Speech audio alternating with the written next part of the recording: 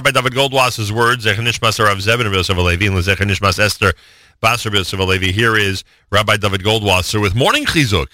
In Masechta Shabbos, in the Babylonian Talmud, Chazal discuss that the mazel under which a person is born, his inherent nature, plays a significant role in making every individual different.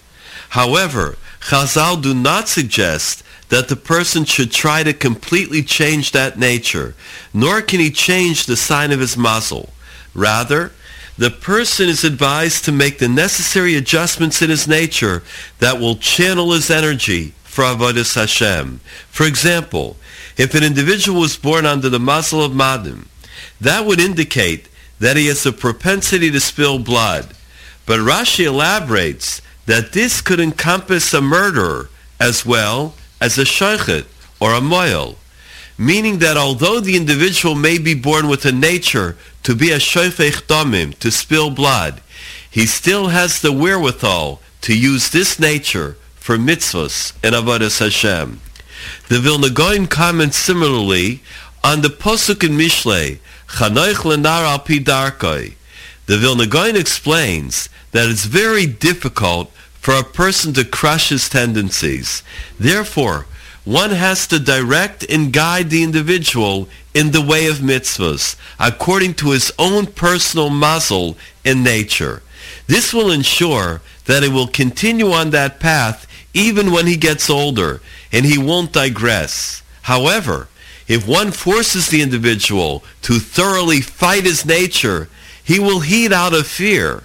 However, later, once he's free and no longer repressed, he's going to stray, because it's impossible for him to wipe out his mazel.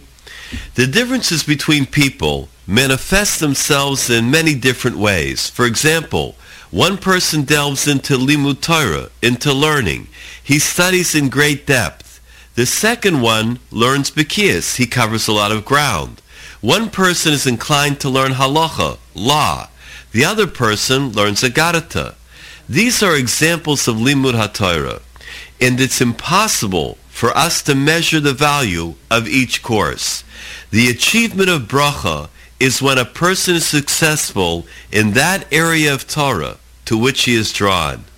We learn in the Talmud, in the Tractate of Sanhedrin, Rabbi Yeshua ben Levi asks of the Mashiach, it is written in Daniel, behold, he came with the clouds of heaven, yet in Zechariah we read, he'll be poor and riding on a donkey.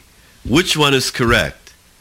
If Bnei Yisrael merits it, he will come with the clouds of heaven. If Klal Yisrael does not merit it, he will be poor and ride on a donkey. This has been Rabbi David Goldwasser, bringing you Morning Chizuk. Have a nice day. JM in the AM on a Tuesday. I apologize for that little musical overlay while Rabbi Goldwasser was speaking. Sorry about that.